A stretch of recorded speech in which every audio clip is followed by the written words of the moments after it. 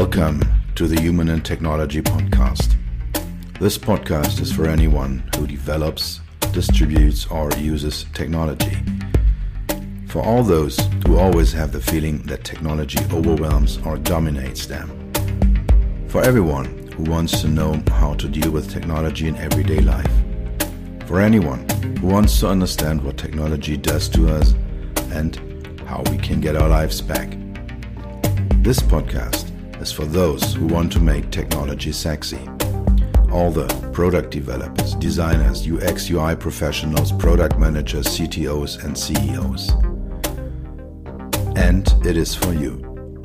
My name is Dr. Peter Röska. My friends call me Dr. Peter. I am your host, and I am happy that you are here. Life is a gift. Every morning we wake up, every person we meet, every thought we think, every emotion we feel, every experience we make, inside and out. All of these are gifts given to us, gifts we cannot refuse and shouldn't turn down. I was allowed to learn early on that life is short and can be over quickly. I saw how fragile life is and how powerful it is at the same time. I was able to experience what it means to lose everything and to be able to get everything back. I accepted what life threw at me, understood the challenge as an invitation. The invitation to be the best possible person, the best person I can ever become. The invitation to think, act, and to influence the thoughts and actions of others. The request to do my part to make this planet a better place. These are the sentences, the first paragraphs of my upcoming book, Status Offline, The Guide to a More Balance in a Technology-Dominated World. It will come out on March 6th this year in Germany. But I'm thinking with my editor about an English version. So I'm going to take this opportunity in this episode of the Human Technology Podcast to talk a bit about the book, a bit of the backgrounds, and roughly present the content, what I'm writing about, what my thoughts are, what my target is with this book, and what you get out of this. I will get into details about some individual aspects, some more detailed aspects in the coming weeks and months, not necessarily in the next episode of this podcast, but over the time I will pick up some of the aspects and talk about them. So let's go into the book.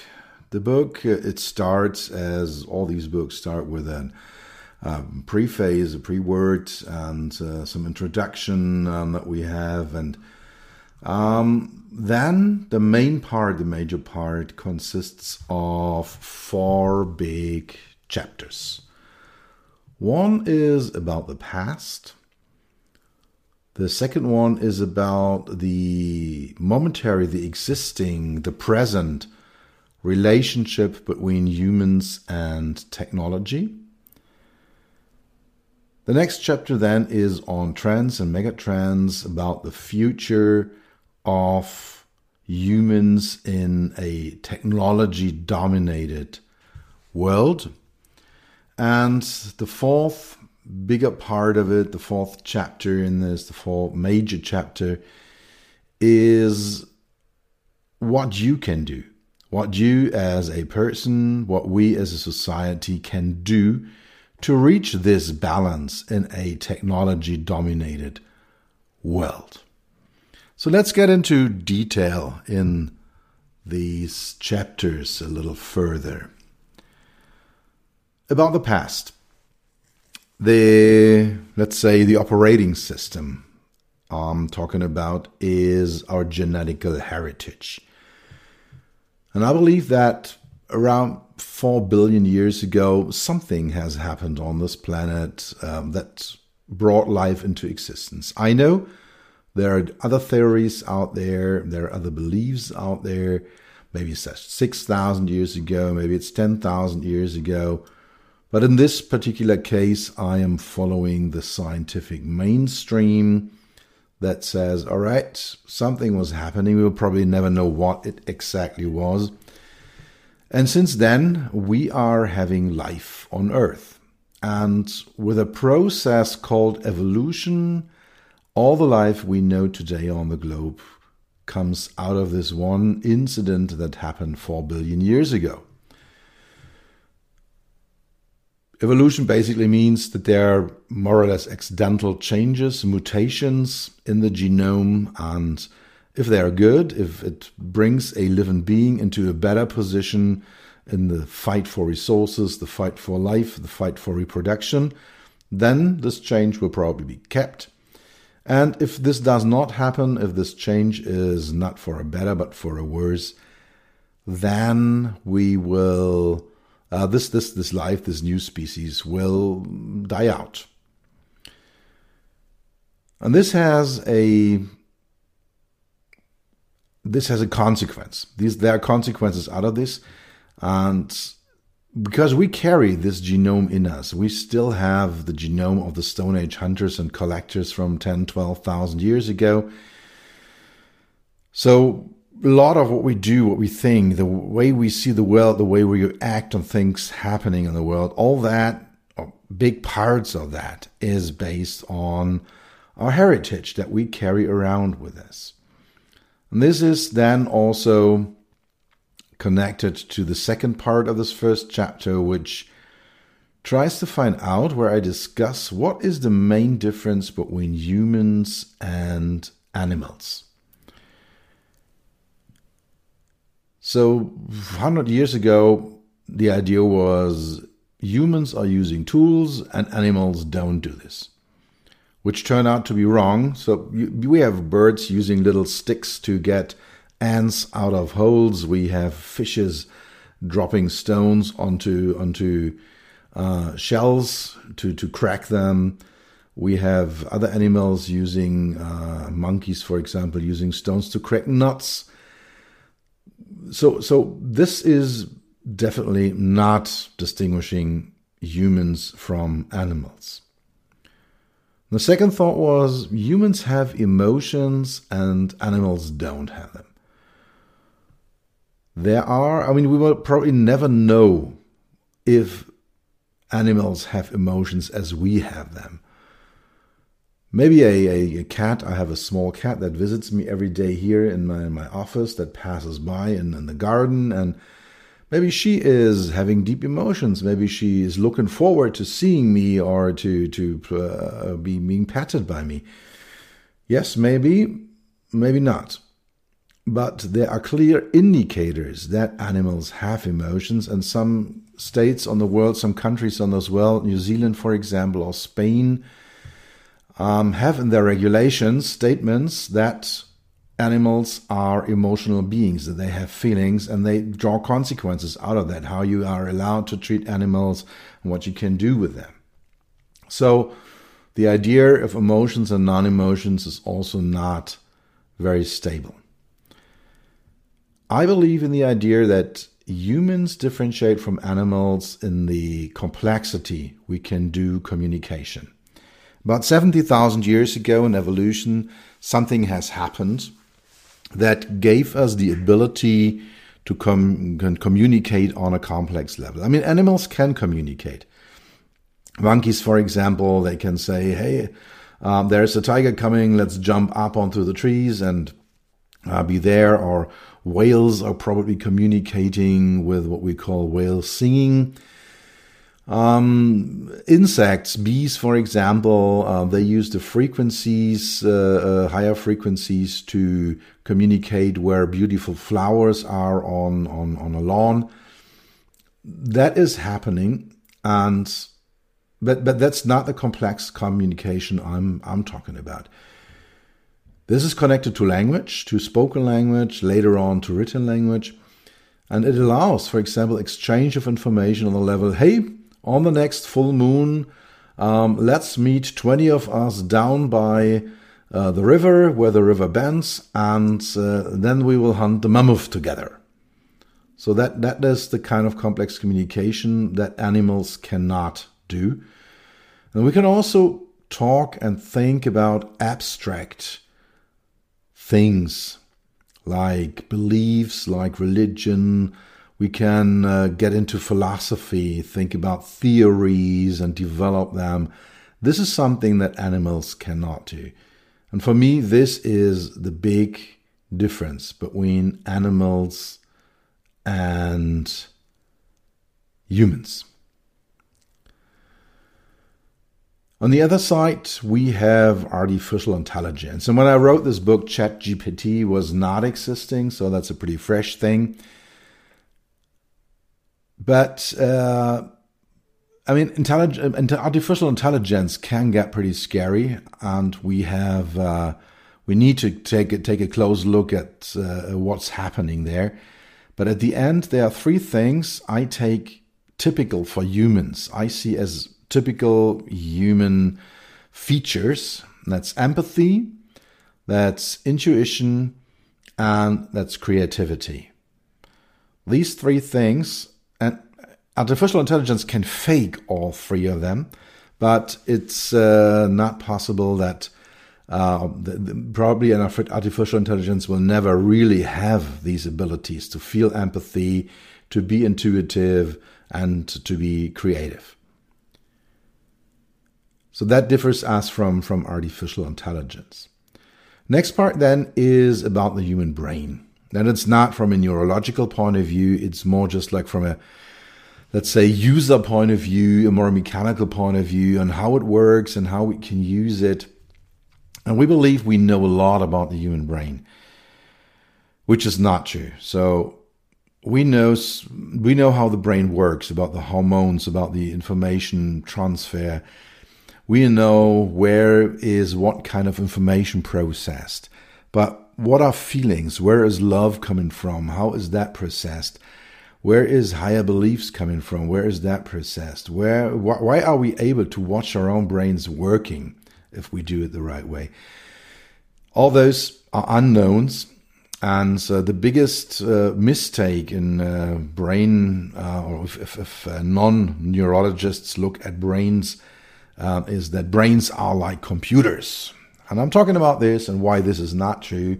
The human brain is not a computer. And so all this is part in this, that we understand we are not animals. We are not artificial intelligence. We carry our genome, and this creates our human brain, which makes us unique, and which is the main thing we use to interact with technology.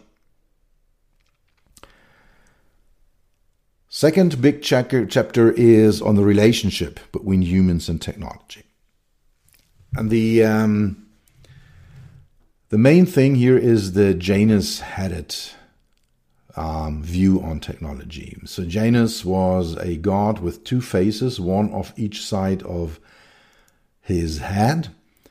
And this is how I see technology. Technology in itself is basically neither good nor bad.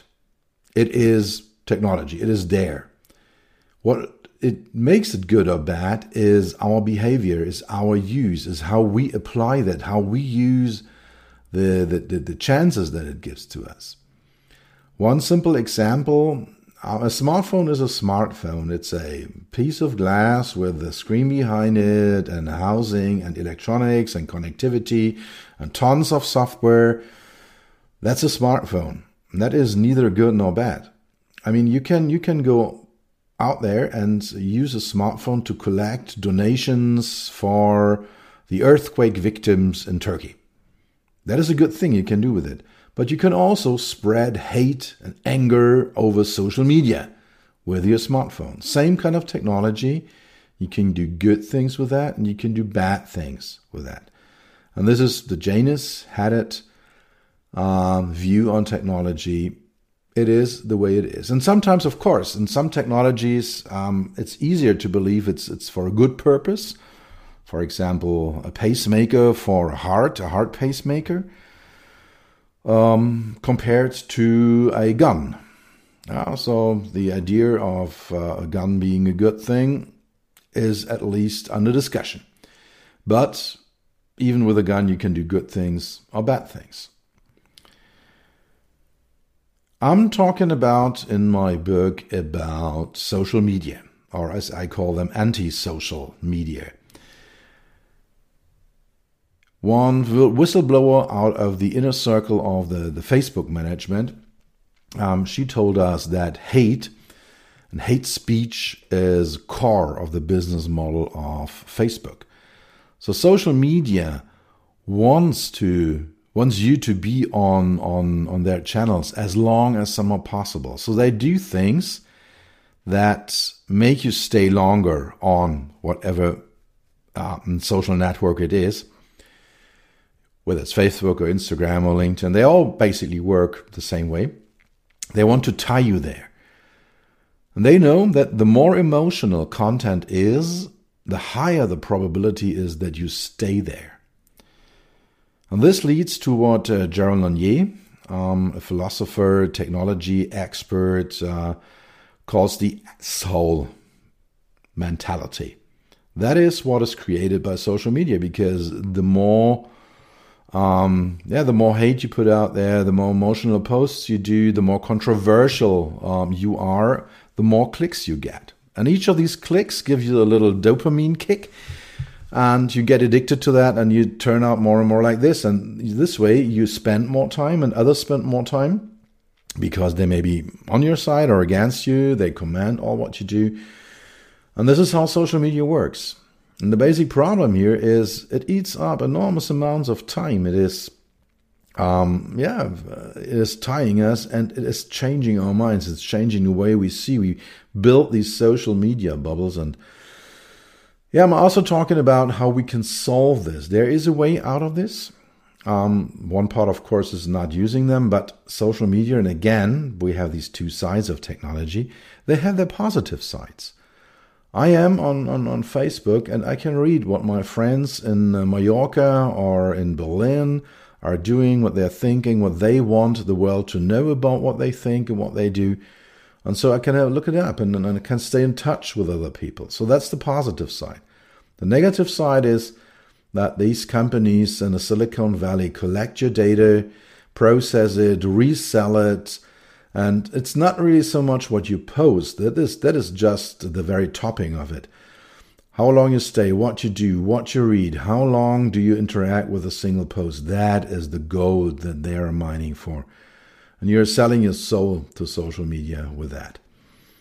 And I'm talking how we can get out of this. And at the end of the day, it's all about how you can get all the benefits from technology without tapping into the traps that big tech is putting out there for us. Digital loneliness. So we talk about soul and technology.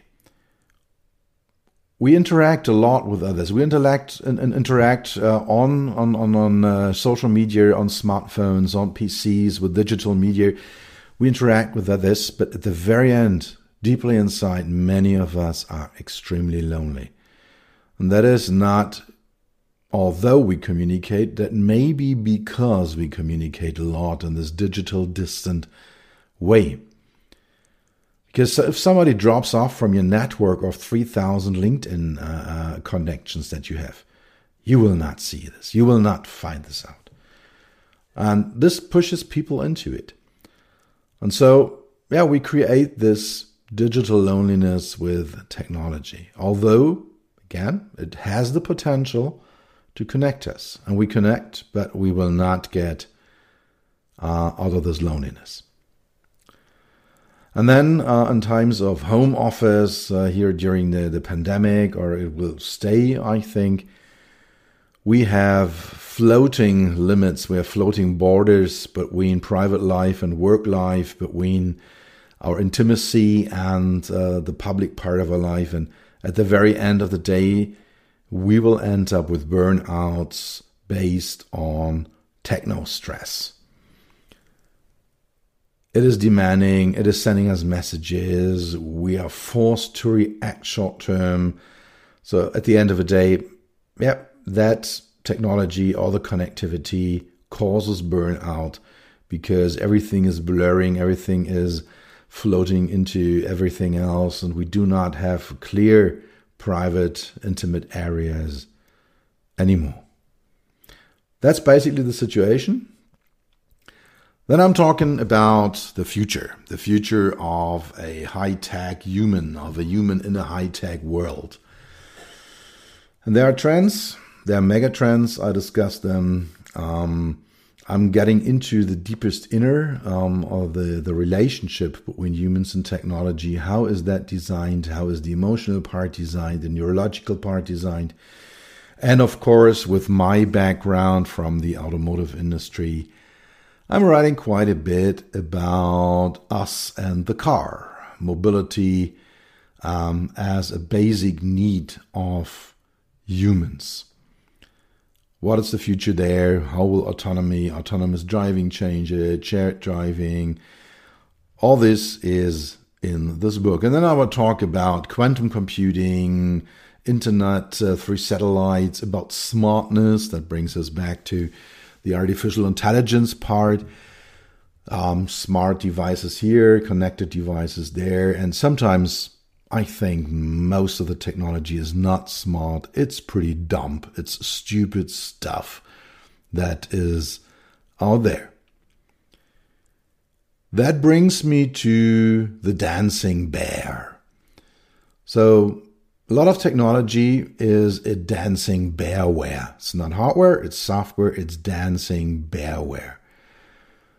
That's a big point when you have to ask yourself, is there really a value behind a certain technology? Is this making my life better, slimmer, smarter, faster, safer, whatever? Or is it just something a marketing department wants me to own? How big is the improvement between your today's smartphone and the one you had before? That's marginal. How big is the improvement between your today's car and the car you had before? That's not really big. But all these tech companies, they tell you, all these product companies, they tell you, you have to have it, because if you don't have it, people don't love you, you're not successful, you're not beautiful, you're whatever. So if you buy my technology, you will be a better human, your life will be better, you will be happier, you'll be smarter, you'll be connected, and you will have fun, more fun, you have more of everything that you want to have. And that's a big thing. I'm talking about this dancing bear pretty deeply, and I'll also tell you the story where it comes from, why it is called dancing bearware. The final chapter, the final big chapter of this book is about what you can do. What you as a user, what you as a man, as a woman, as a boy, as a girl, what you as a person can do. And I'm talking about my motivation. Why am I doing this? Why have I written this book? Why am I going out there? And I tell you one thing, my main motivation is time. You can lose everything in life. Money, marriage, love, hope, belief. You can lose all that, and you can get it all back. The only thing you will never give back is time. Every single second that passed is over, and it never comes back. Every single moment that you run through is unique, and you can never relive it. You will never get it back. And now think, we spend a lot of time in learning how to interact with a stupid navigation system in a car. How much time have you spent in trainings where you had to learn some stupid software somebody was not able to program in the right way? How much time have we spent as developers into technology that has zero value? So for me, it is core that if we do technology, if we produce technology, if we spend all this money, all these resources, all this time into it, we need to create value. We need to make other humans' lives better. Better means safer, faster, funnier, more efficient, more focused. All these things are good things that we need to create with technology. And so my main motivation is time. Do not lose time with stupid technology. I have a 3-step process that you can apply at any time when you want to get out of the rules of technology, out of the dominant technology. That's analyze, minimize, and control. Analyze basically is the question, is a technology, is a service, is a software, is something I'm going to buy, is something that I'm going to invest my money, my resources, my time in. Is that dancing bearware, or is this really containing value? So if you are able, and I'll show you this process in the book, to determine the real value of technology, of a certain product, then you can be sure, okay, it's not dancing bearware, it's my life, it's making my life better, so I can use it. Second thing is minimizing it. Minimize your life. Drill it down to what is really required. And I said, we're having these two sides of technology. It is neither good nor bad in itself. It's having good parts and bad parts. And minimize means drop everything that is disturbing you, that is distracting you, that is not of any value for you, and keep what is a benefit, what is delivering benefits to your life. So minimize it to what is really important, what is really required, and drop all the rest. And the third step, control. We need to bring ourselves back into the driver's seats in interaction with technology. We are victims of technology today. We are slaves. So if your smartphone is ringing, binging, sending you messages, this stupid piece of glass is shouting at you and saying, hey, I have 3 messages from your news channel. I have 5 WhatsApp and 17 emails for you, and you have to read it now. That is on the front display of your smartphone. So I turned all that off. My smartphone is not blinking, it's not ringing, it's not vibrating, it's not showing me anything on the top side. I am the boss. I decide now it's time to get into it. Yeah, and of course, I'm checking my mails while I'm waiting for an aircraft. Yes, of course, I'm writing WhatsApp messages while I'm watching TV. So I'm doing this, but it's my decision. I'm not forced into something by a stupid piece of technology. Next thing is viewing into the imaginary mirror, as I call it, meaning focus instead of diffusion. And that brings us down to meditation, and I'm not a meditation expert. I'm writing about my personal experiences with this behavior, with this exercise that I'm doing. And this gives me focus. This allows me to avoid distractions.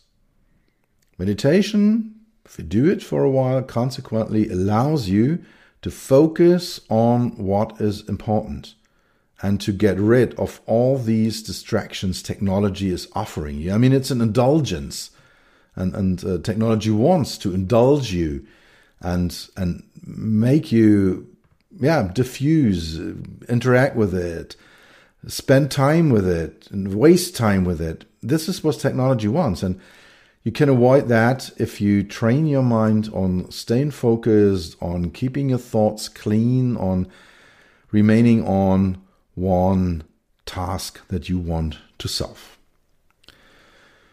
I very much believe in personal action, in our individual activities. I very much believe that we are the masters of our life. And I'm not the guy that says, hey, this needs to be solved by society or by some legislation. or whatever anonymous thing or part that we have. But there are a couple of things that we should have a look at. First of all, yes, legislation is something, but I think education, that is the core thing.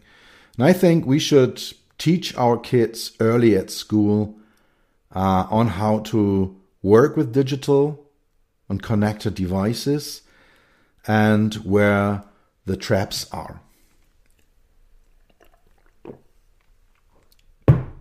This basically does not mean that I want to have 5 years old playing with a smartphone in the kindergarten or a 7-year-old in a school. I want them to learn about the mechanism that big tech has, how social media work, how influencers work, how all these things really work. This is what we should teach the young kids, very early age, to let them know we have all the benefits of digital communication. Technology is great, it's good, but there's also a lot of danger behind this. And this understanding, this is something we need to teach young people. I started this podcast with the first paragraphs, with the first sentences of my book, and at the end of this episode, I want to read out the final ones, the very last ones that I have written. This world is wonderful. Technology has helped us to build homes that withstand the weather, rain, and storms and stay warm. We invented the wheel and the engine, and with it we acquired mobility, the ability to travel to distant places. We invented medical devices that makes our lives better, longer, and healthier.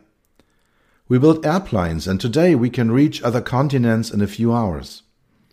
We have developed smartphones and thus conjured up universal digital tools into our trouser pockets. We create self-learning machines that relieve us of boring routine tasks. Technology is neutral. Only how we deal with it makes it good or bad technology. Technology is Janus-faced. It allows us to make this world a better place or a well place. It is in our hands. You have it in your hand. Don't give up, even if the power of big tech seems overwhelming when the pull of social media. Just keep going, even if the mechanism of the algorithm, if the business models of the social networks are powerful. It is our decision to break the dominance of technology, finding the right balance for you, for your life, for your needs. It is your responsibility to eliminate dancing bearware from your community, break technology dominance, and live your best life. It lies in your hands. It's only up to you. Let's go. That's it for today. Thank you for spending time with me. I hope you were able to take something with you and do something for yourself that will be forever. For an ongoing exchange, you will find me on LinkedIn and on my websites, peter-rusker.com and beyond-hmi.de. Write me an email on podcast@beyond-hmi.de. Tune in next time, take care, and stay healthy.